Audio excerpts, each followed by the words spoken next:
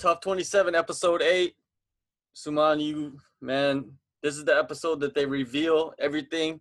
A Yep. lot of people knew that something was wrong with your knee. Yep. And now everything is clear. What happened? The doctors came in. They did an MRI on your knee. You found out that your ACL was torn. Was it completely torn when you went to the doctors afterwards? It was completely torn. No. So they said that when they looked at my knee, when the commission guy had looked at my knee before I'd even gotten an MRI, he said your ACL is definitely, there's some tear in there because of the way he felt my knee move. And then I was like, I didn't think that it would be my ACL. I thought it was something bad, and I knew it was something worse than like a meniscus tear because I've done that before. But I didn't think it was that bad. And then when the doctor looked at it, when the doctor looked at it, first thing they said was, "Yep, there are traces of it. We'll see how bad it is." It was only until after I found out that it was a complete tear. I've got a photo of it, and it was a complete rupture, is what they've written down. But it was a complete rupture. So, yeah, I didn't have an ACL. Well, you're very emotional, after you found out the news. Of course, it would be emotional because you went through so much shit up to that point. Like you said last week, going through that dieting and, that mentally that's, draining on you. And then your leg is hurt, but you don't know why, what's wrong with it exactly. And then you find out and you're off the show because you had a chance to actually get back on the show because there was 2 spots or open, actually 1 spot at featherweight open, right? So there was a possibility. So that's probably running through your mind also. And then you hear this news and it's just like it's over basically, right? You're out of the competition. So tell me what was going through your mind when the doctor told you like it's over?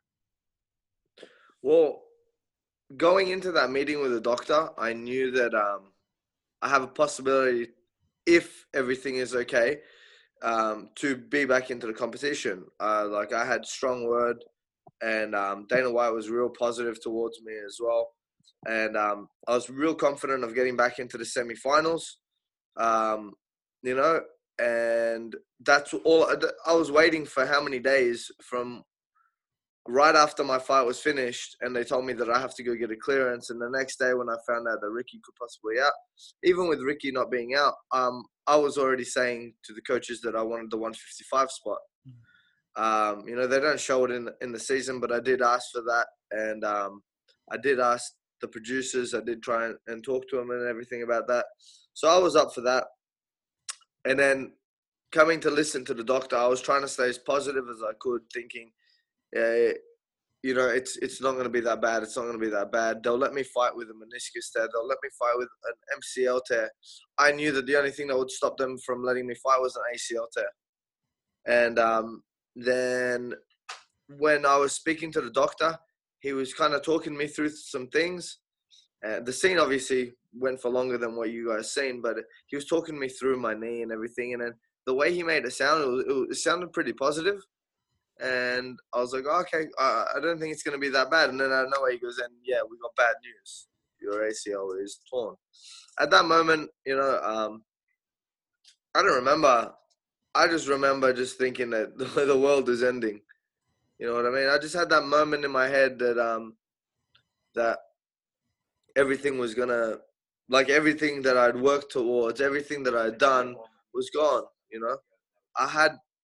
I knew I had one leg going in, but there's not much you can do, I didn't know what to feel at that time, I'd been going through that for the last like 2-3 weeks, that pain in my knee. I'd kind of tried to accept it. I tried to say, be positive throughout any situation, no matter what it is, blah, blah, blah. But then hearing that my ACL is actually torn, it was far worse than the pain. The pain in my leg wasn't that bad. It was just the pain on the inside that was a bit worse. Was it the possibility, a high possibility of you redeeming yourself from the performance that you had in your first fight that kind of made the news tougher to swallow? Yeah, because like I knew that I went in there and I did what I could. Ricky beat me. He bested me. I've got no excuses. My knee is no excuse. I'm sure he had his own shit to deal with. Um, but I felt like I had a strong enough performance. It was a competitive enough fight for everyone to see that I could make a run in that stuff. So I felt like I did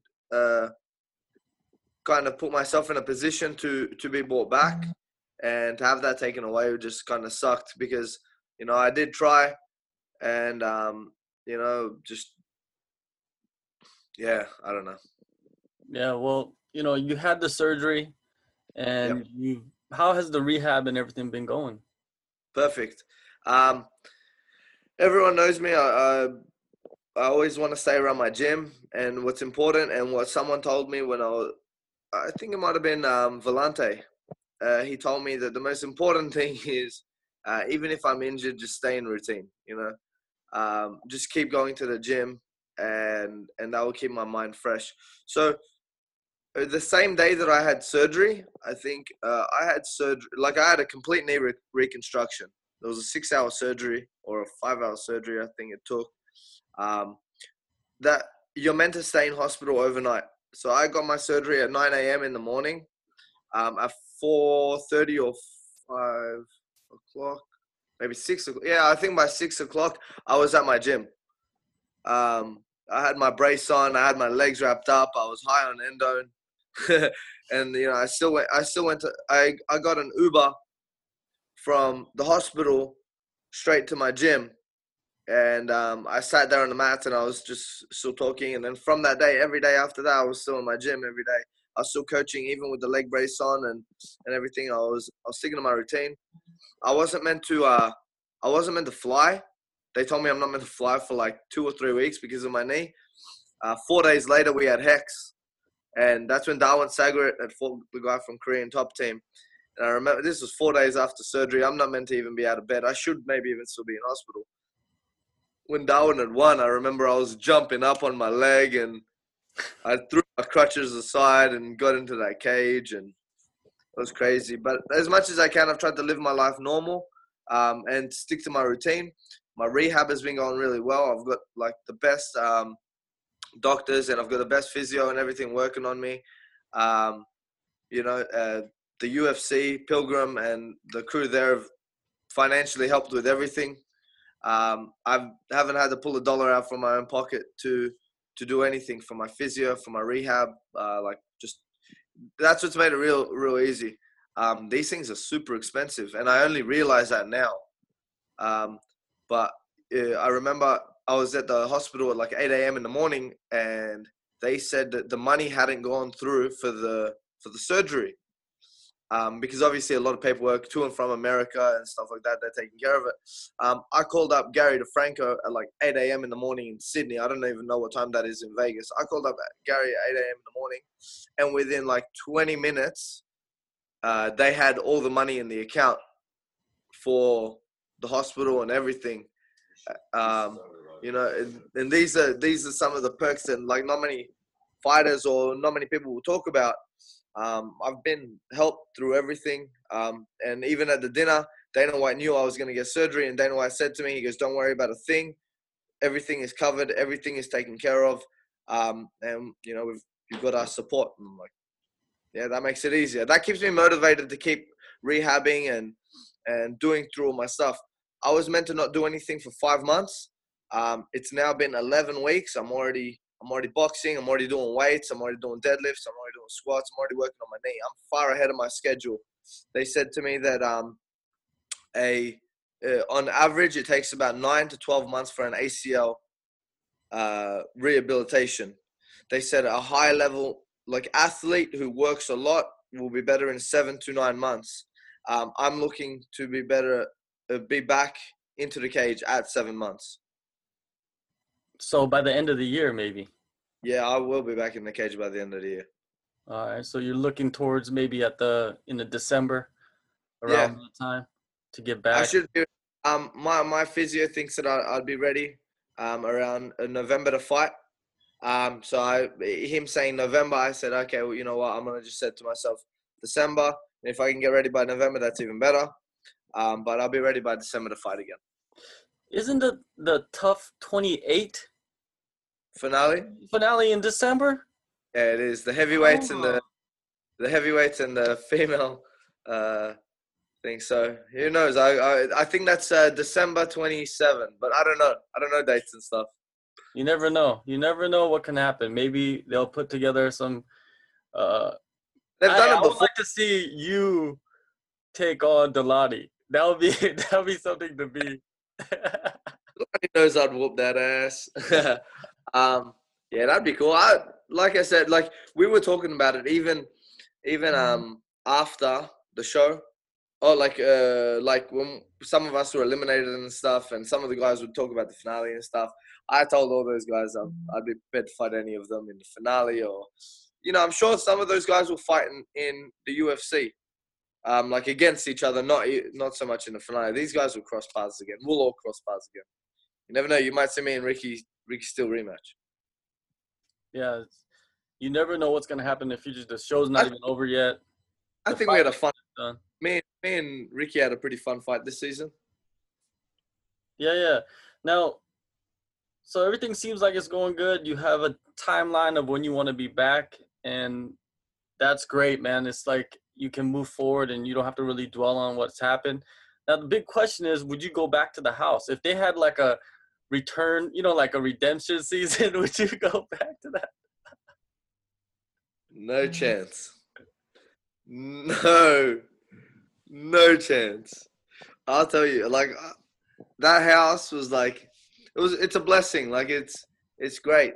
And it is something that if I never did it before, I would definitely want to experience. And I'm happy I experienced it. But I would never want to live with those 15 men again. I don't want to live with 15 other men ever again. Like, man, you don't see half the shit. Those people are so messy.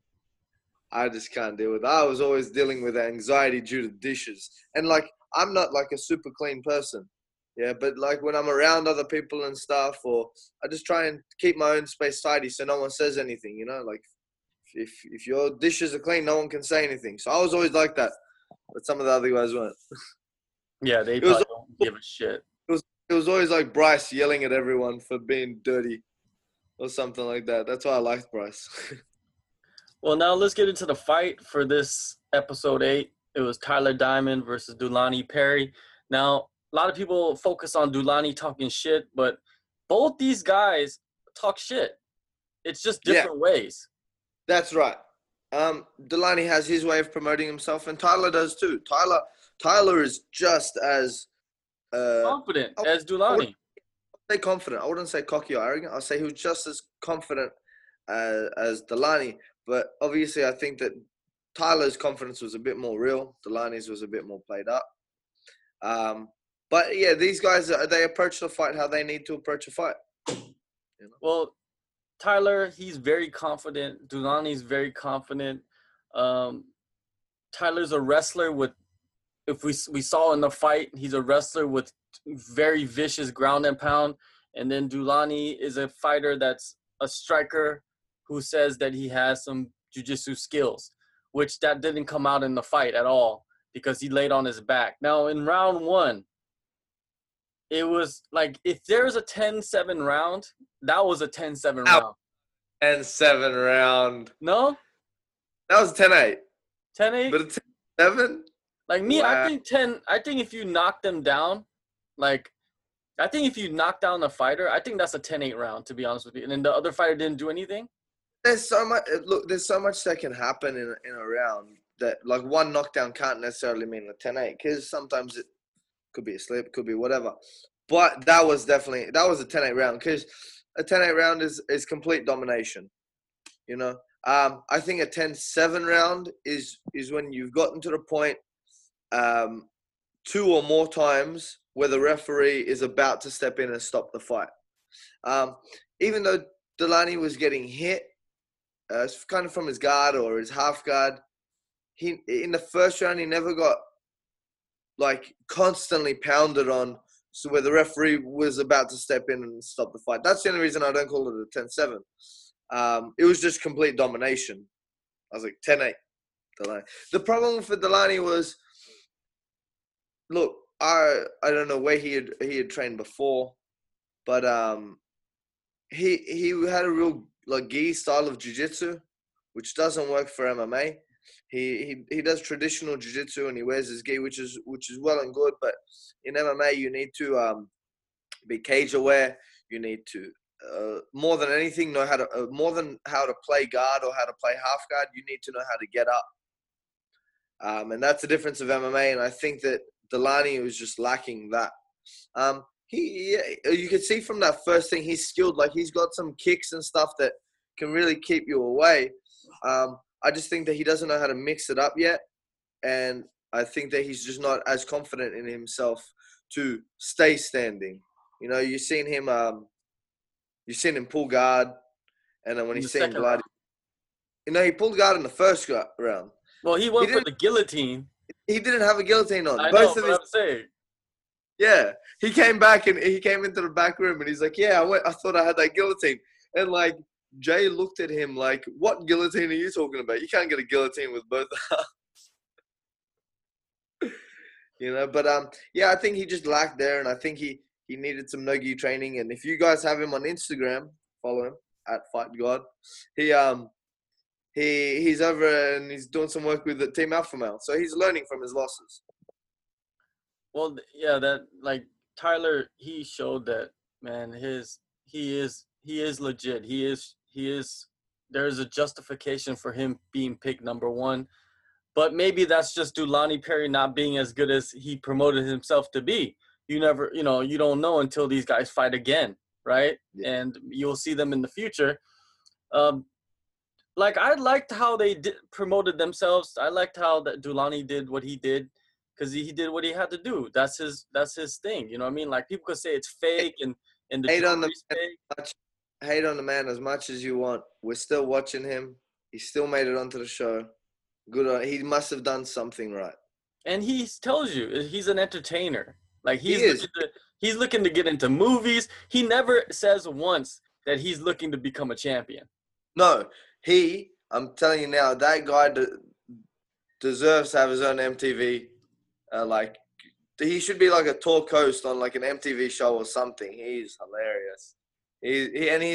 He's really, really intelligent. If you see him speak on Tough Talk with Michael Bisping and Karen Bryant after the episode, he's actually a super intelligent guy.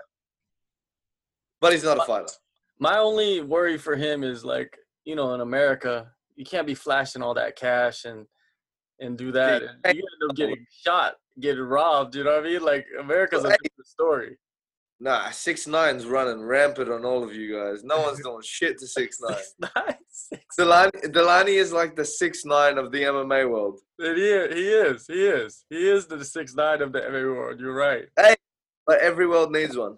Exactly. Hey, I liked what Perry did, and I like what Tyler did. They had their own confidence. They had their own way of promoting themselves, and they had different goals on the show. And you can't hate on it. You can't hate on one person have a certain goal while they're on the show and another person have a different goal. Everybody's path is different. You know what I mean? Yeah. And Dulani and Tyler's paths are different. But 100%. And you got to look at the age. Well, Delani is an older guy. Delani is like 32, 33 years old. He had his birthday in that house, which we celebrated. But like he's an older guy. He's using this platform to get himself somewhere else, and that's fine as well. Like you see people use the MMA platform to get themselves into the WWE sometimes. That's what they really want to get. Sometimes you got to do some stuff like that. If Delani's willing to go and take a beating to get somewhere, I praise the guy more because at least he's got the balls to jump in there. Doesn't matter if he ass beat or not. He's still taking a chance to go on. And if he knows he's not that good and he puts himself in front of millions and millions of viewers, for other people's entertainment, why not? Why should we bag the guy? People are bagging on CM Punk right now. Why? We're still wanting to watch him fight. Who cares? Yeah, you can't bag on Perry and then talk about you want to see CM Punk fight. That's just fucking retarded. That's right. Yeah. Now, well, what do you think about the submission though? Like, I don't know if that submission was on all the way. You know, like the coaches were saying, "Oh, that submission was tight." Like DC said that. Even time that submission was barely on. Yeah. Even I think that Delani was caught in a submission, and then he kind of rolled, and he was already ready to tap, and then he was already he it looked like he was kind of rolling out of the submission. He didn't even have the legs locked in. Yeah, that's right. And then he tapped, but what I think it was just he wanted his way out, you know.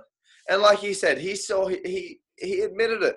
He said he saw blood, and after that, he didn't know what to think. And those are the realities of fighting.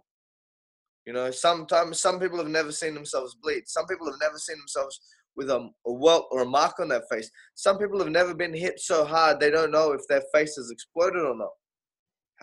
That's when you'll realize how someone reacts. You know, that's how you'll see who a real fighter is. They get hit and they keep coming forward, and they want to keep fighting no matter the beating that they take. Not the beating that they're scared to take, and then they end up finding a way to quit, finding a way out of the fight. You know, some fighters will fight from every position, and then some fighters will tap easily in other positions because they panic. You know, it's up to you. Like, it's up to you who you want to be. It's your path. You know, I know my path. That's Delani's path, or other fighters have their own path. But you gotta be true to yourself at the end of the day. You're right.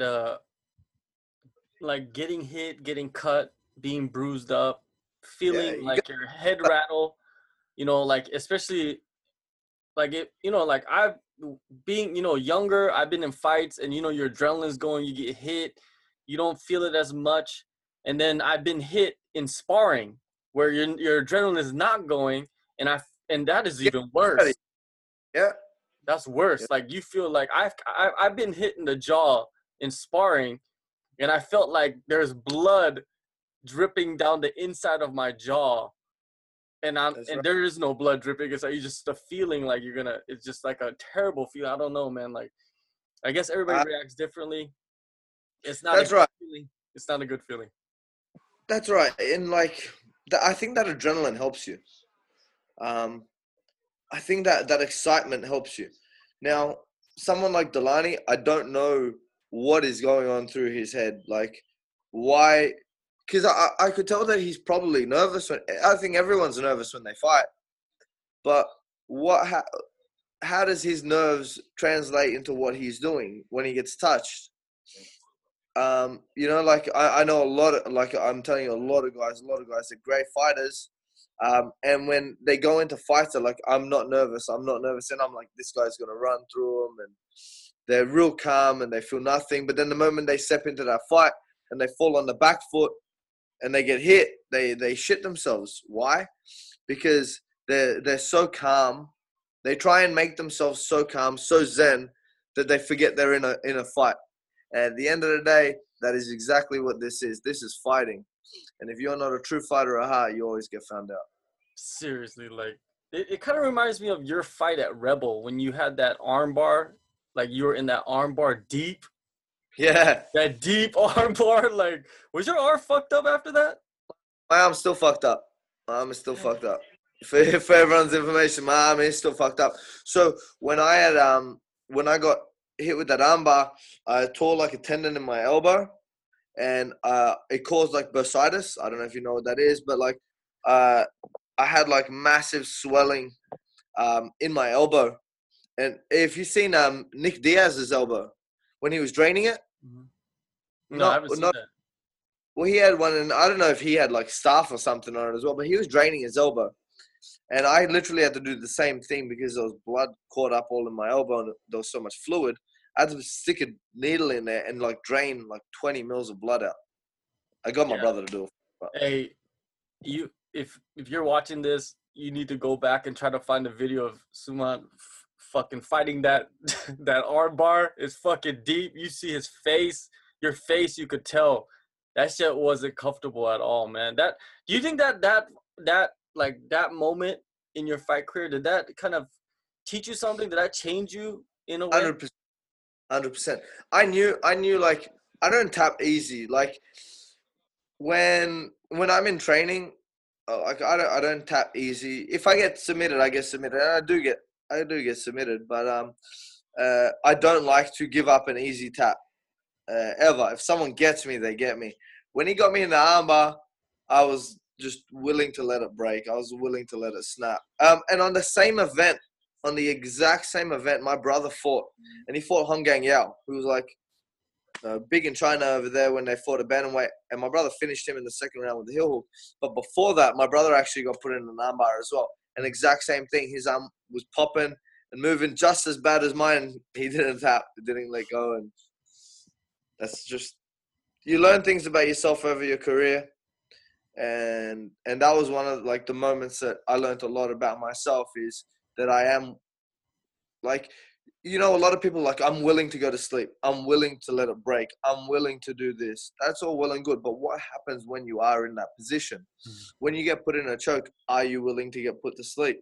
You know, like in efforts to get out, are you willing to let it break and hopefully get out and continue your fight? I've been put in those positions many times, you know, and I've been put in positions where you can quit. A lot of other people have quit, and I've never quit, and I never will quit. If someone goes into a fight in my next fight and they get my opposite heel, or they get this heel, and they try and tear my ACL again, they can tear my ACL again. But if they do, I'll end up putting them in hospital in the same exchange. Yeah, man. I think a lot of people that watch the sport of MMA, they need to go and take some classes, and before they start talking too much shit about like fighters and the, you know, what they're doing in the cage, because they need to realize the positions that these fighters are in. And you could get into those positions when you're in a class, when you're in a Muay Thai class, or you're in a jiu-jitsu class. You can get into these positions. You know, myself, I've been in these positions. I've been in a position where I'm sparring this guy and I'm in the arm bar, and I'm like, I could get out of this arm bar, and next thing you know, my arm is like pop pop pop, you know, like, and then I tap, and I'm like, oh shit. And I've been in triangles with in sparring, and these both times are against fighters, but I don't know that they're MMA fighters. I'm just in class with them, sparring with them. You know what I mean? I'm like, I'm in a triangle, and I'm like, oh, I could get out of this triangle, and then all of a sudden, I'm you know, like the walls are closing in on me and shit. Like I could feel it, you know, like in the triangle, and then I tapped right before I went to sleep, and then next thing you know, my fucking eye. Fucking the blood vessels in my eye pop and you know, shit like that. I think people need to go and feel this. They need to, you know, they need to understand this. They don't even need to do MMA. People just need to come down, do a jiu-jitsu class, and see how close to death you could actually come. Yeah, see how easily you could snap something. Like we had a first timer come into our gym last night, for instance, and they wanted to try. We have like an all levels MMA class at Australian Top Team. Tuesdays and Thursdays at 7:30, we have an all levels MMA class, and me and my brother teach the class. But in this class, we have a lot of our pro fighters do it as well. Why? Because the fundamental things that you learn in all levels MMA is usually the things that are going to help you through it. Now, we had a guy come in, and he would have been, I think, like maybe 80, 85 kilos, so like 185 pounds. And he came into class. First day he'd ever done anything. I think he might have played soccer or something before. But yeah, he came into our class, was loving it. And then at the end of it, I'm like, the guys are going to do some grappling on the wall, you know, so they're going to do some takedowns and stuff like that. And I told him to sit out the first round, and he was really, really keen to jump into this first round. I was like, nah, watch how it is first. You know, it's your first day. Watch it, and then if you feel confident after that, you can jump in. All right. So after that, he jumped in, put him on the wall, and I put him with a girl, and he looked at the girl, and he's like, don't really. And this is like probably a 55-kilo girl, you know, so 122 pounds or something. And I'm like, just go with her. And he's like, I don't really want to hurt her. I'm like, trust me, you don't need to worry about her. You can do whatever you want. And then he's like, all right then. And he went to like get her in like a headlock, like a old school like bulldog choke headlock style thing on the wall. And she like picked him up by his hips and just dumped him on the floor. caught his back and started like choking him out immediately. She's a purple belt in jiu-jitsu, but like it just shows what a 55-kilo female could do to someone with a 30-plus weight advantage. Does it always work like that? No. Some people are super explosive. Some people are knowledge.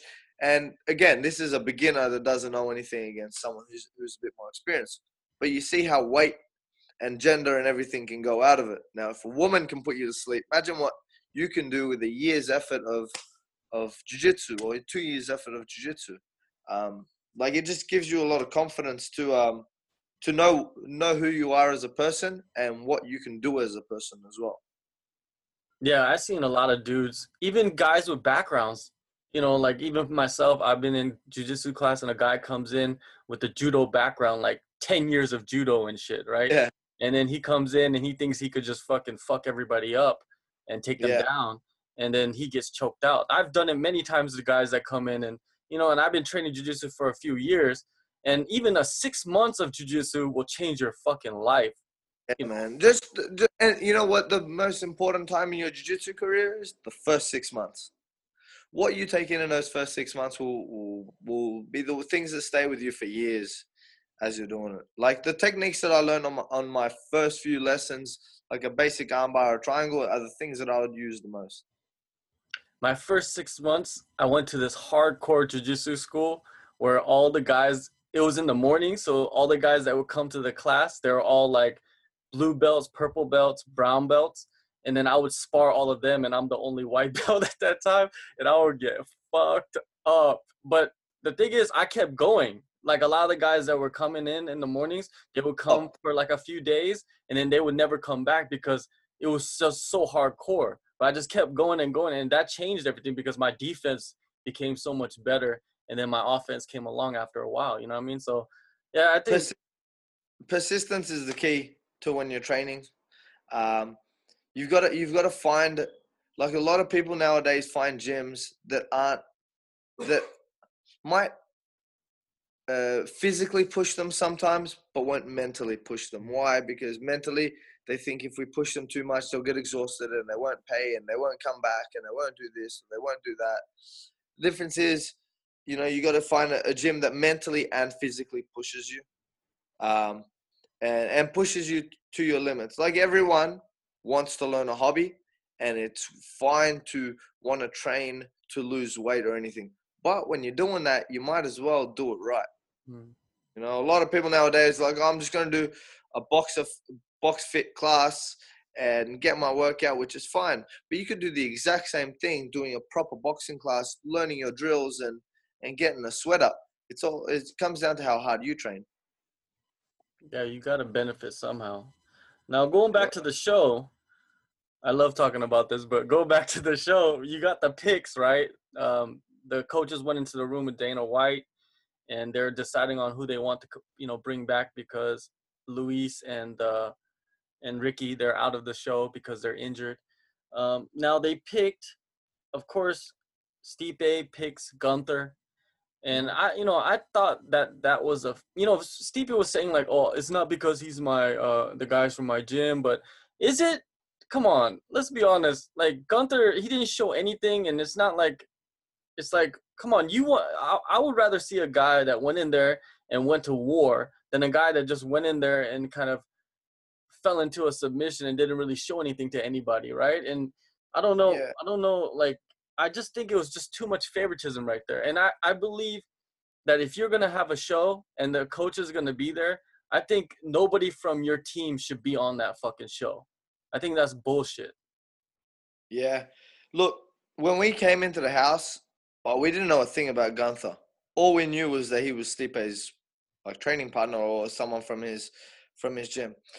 When the semifinals were getting picked, I knew that Gunther was going to get picked. But I think based off fight, everyone was like, oh, Jose went through a wall. Jose should have got it. Jose survived like a 2-round war, and he probably should have got it based off his fight. But Stipe's trying to say it's based off training, and Gunther did train hard. Like I can never say if someone deserves a spot over someone else anymore because I was kind of in that same position. But I think that Jose, based off his fight, and that's what matters. It shouldn't really be based off where you're from or based off anything but how you perform as a fighter. It's about who they think can advance into the tournament. And in my opinion, Jose had more of a chance to advance in the tournament than Gunther did. I think that Jose versus Mike would have been a far more interesting fight. How did people react to Gunther getting the spot? Were they pissed? Yeah. In the back, there was a lot of emotion. Jose was in tears. You know, and the reason he was in tears was because he felt like he left it all out there. Again, I can't really speak too much on his behalf, but he felt like he had left it all out there, and he was filthy at the fact that he felt Stipe had picked his boy over him based off the gym. The coaches tried to remind Jose that wasn't the case, and I think a few people tried to settle him by saying, you know, you'll probably fight in the finale and stuff like that. But I don't think anything eased the pain because when we were there, everyone just wanted to fight. You know, everyone just wanted to fight. I just wanted to fight. Jose just wanted to fight. Me and Jose were in that same boat together. But you could make promises about probably you're gonna fight in the finale, and no one, unless you hear it from Dana White, it doesn't mean anything. And another thing is, even if you do hear it from Dana White, a lot of things, like if you say something 4 weeks ago, the next week something could have changed. Nothing is certain. So if someone said to me, "You're going to fight in the finale," until I have a contract, until my poster is up, I don't believe in nothing. Exactly, man. You have to have a contract, man. You have to sign the dotted line. And that's why when I was ruled out, I was heartbroken. Yeah, when I was ruled out, I was heartbroken. But then when it came down to the picks, and I knew my name couldn't get picked, I wasn't upset or angry at the fact that anyone that did get chosen, because I can't be angry at someone that's chasing the same dream as me. I was heartbroken for myself, and I don't think that Jose was upset with himself or was upset at Gunther either. I think he was just upset about the situation that he felt like he was put in. Yeah, definitely. I don't think I think Jose is smart enough to understand that everybody's going for the same thing. And if Gunther got the pick, it's not his choice to get picked because everybody wants to be picked, right? That's right. Coaches. Gunther himself did go to Dana White and did make his little proposal with his funny hat. But yeah, you know, he did what he had to do, and good on him. You'll see another performance out of him. Well, I think a lot of people, when they see the Trizziano and versus Gunther fight that they chose, I think Mike, he's a big favorite going into that fight, man. A big favorite going into that fight. Where Mike, I think he has his game is all around. But what's funny about it is Gunther, he got choked out so fast that you don't even know what the fuck is going on with him, man. Like, you don't even know how he's going to react this time. He kept saying, "Oh, I just want to feel like I got into a fight." So hopefully this time he gets himself into a fight. Definitely. Now, the other fight that they announced was Katona versus Bryce Mitchell. I think this is the best matchup. Like, evenly. Yep. This is the best matchup. It's going to be crazy, this fight, because both these guys can come and finish the fight pretty quickly. I was split on who I think could win that fight the whole season. And, like, the closer we got to that fight, it was like, I don't know who's going to win. Both great grapplers. Both can throw hands. Both can wrestle.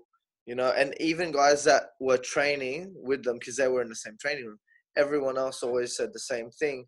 They didn't know who was going to win the fight. Now, the other one is the weird fight is Zuniga, the guy that nobody knows what he's saying, versus Giannetti. Huge height difference, reach difference. This is kind of a toss-up because you don't even know what Zuniga can do. And Giannetti, you don't really know what he can do either because he just choked out Gunther in like 10 seconds. So it's odd matchup. Like a young Nate Diaz. He's got some skills. and Alan is tough as fuck. So, you know, you've seen how emotional he was not to fight. So imagine what happens when he gets the opportunity to fight. For sure. And then the last one is Tyler Diamond versus Jay. I don't know. I think Tyler Diamond is the favorite in this fight, just off the performance that he had against Dulani. I don't know. Jay is kind of a toss-up. You don't know what's going to happen, or you don't know how he's going to show up when he comes and takes on Tyler, because Tyler's performance, I think that everybody watched it and said, "Hey, man, this guy, he's legit." You know, it could feed into the mental aspect of Jay too. Even though Jay might be confident in himself, Jay. The one thing about Jay is he's a survivor. You know, he's been to war and everything. There's nothing you can do to phase that man. If he lacks skills wise, or like in the wrestling, or in striking or anything, he makes up for it in heart. If you put any fighter in there that's just got heart, then you're always going to make for an exciting fight. So it's going to be a good one. All right, before we go, let's talk about UFC 225, because the Australian invasion is happening in Chicago this weekend. Let's talk about the fights. Robert Whittaker versus Yoel Romero. You know, you've heard that Yoel Romero did not do open workouts because something is wrong with his eyes, which is kind of funny. I don't understand what's going on with that. I believe that Yoel Romero is going to beat Robert Whittaker, in my opinion. You know, like, this is me from a neutral standpoint. Robert Whittaker, of course, he's proven everybody wrong every single time, but I feel that this time that Yoel Romero, he's going to come and he's going to take out Whittaker. A lot of people might not like it, but what do you think? But what has Yoel shown you to say that he's going to take out Whittaker? He knocked out Luke Rockhold, which Michael Bisping did too. And before he knocked him out, he didn't look great before he knocked him out. Robert is one of the guys that you just can't ever count out. Exactly. I understand what you're saying, but I just feel that... Look, and I get what you're saying too. I can't imagine you're losing to the same person twice. Yeah, that's what I'm saying. I've seen Rob fight since his first pro fight in Australia. You know, and one thing I can guarantee you about Rob is every fight he has ever had, he always comes back better. If you beat Yoel like that last time, he's gonna be better prepared for it this time. I just have a feeling that he's going to be winning the fight, but somehow Yoel's just gonna come like he always does, and it's just gonna catch him with something. Yeah, it's that home run shot, you know? And I think that this time it could possibly happen with this fight. But if I was a betting man, I would take Robert Whittaker, because like you just mentioned, that he always comes back stronger. But he's been out for a while though. And we don't know what's going to happen with that thing that he had with the stomach and all that stuff. I guess we'll see.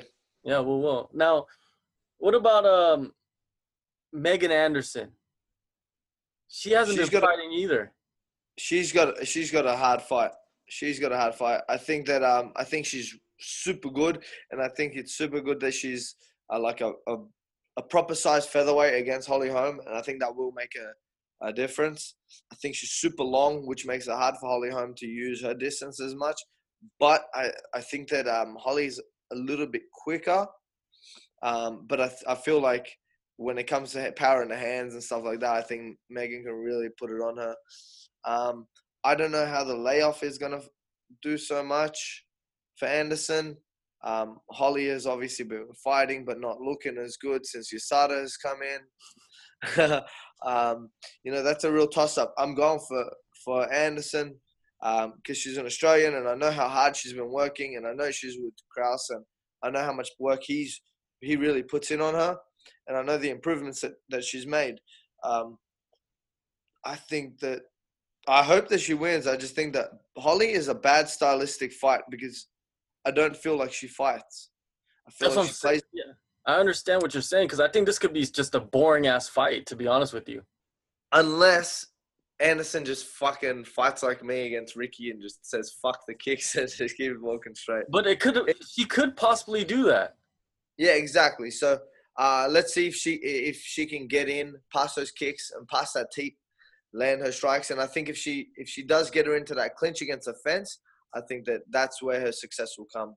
Putting her up against cage, using her weight, using her size, and using that clinch to her advantage. Because she's got some great knees. Yeah, I see that this fight is going to be a decision. If Holly Holmes wins. If Holly Holmes wins, it's going to be a decision. She's going to be on her bike, going backwards and kind of like kicking from distance. But if Megan Anderson goes in there and implements a more aggressive style and doesn't get clipped coming in, she could just beat and finish. I feel that she can finish Holly Holm. Yeah, if she can get in on her. Yeah. But I'm taking Holly Holm with the decision. I think Holly Holm is just dancing around like she does. You're just an American. I'm not American, man. You're an American. But hey, I'm going to go with Tai Tuivasa, though. I think Tai Tuivasa is the next. Tai is going to sleep Arlovski. I said Arlovski has looked great in his last two fights, but I feel like Tai is a bit too quick. And even my brother was saying it before, he thinks that the speed difference is what's going to show in this fight, because Tai, even though he's a chubby heavyweight, he's not like a built heavyweight like Arlovski. He's a chubby heavyweight, but he's quick, and I think he's going to find Arlovski's chin in under 2.5 minutes. I think under half a round he finds his chin and he puts him to sleep. Yeah, Tai, he's a unique specimen of a human being, because like you said, he's a chubby heavyweight, but he's so light on his feet. And he's very flamboyant in his striking. And Tai's going to beat Arlovski. Then he's going to beat Derek Lewis. Then he'll probably fight for a title. You never know. He might even just get a title shot after beating Arlovski. With the heavyweight division, it's just like, who knows what can happen with these guys, right? That all depends on what happens with Stipe and DC, I guess. Exactly. And then you got Francis Ngannou out there. I think he's fighting Derek Lewis, right? Yep. Yeah, so that's going to be a crazy fight. I think it all depends on if Derek Lewis beats Francis Ngannou. If he beats Francis Ngannou, I think that they would put him up against Tai, or he gets a title shot. Yeah. I don't really want. I like Derek Lewis, but I don't really want to see him fight for a title. I'm not that interested in him. Yeah. What about Colby Covington? Are you a fan of him? Nah. You don't like his style? I think he's a douchebag. Like, I get what he's trying to do. He's trying to sell some things, but there's a certain limit to your arrogance, and as well, a lot of the Brazilians call him out in person, and then he shuts his mouth. I was there when he got that boomerang thrown at him. He's a bitch. He did not want none of it to him. We were laughing our ass off. He did not want nothing until he pulled out his phone, and then he started talking shit walking backwards. Colby's a bitch. Yeah, but hey, he's fighting for the title though. But that's the thing. If you don't get yourself involved in shit like that, and trouble like that comes your way, fair enough. But like, he's asking for trouble, and then when it comes, he backs away like a bitch. So I got no respect for that man. Fabricio should have front kicked him to the face like he did Travis Brown. Yeah, he talks. He knows how to just talk shit, and like when bad things happen to people, he'll stab at you. With a lot of fucking bad karma. He's just waiting for someone to say something bad, and he jumps on it every time. He's just like a little rat. All right, so you think RDA is gonna punish him?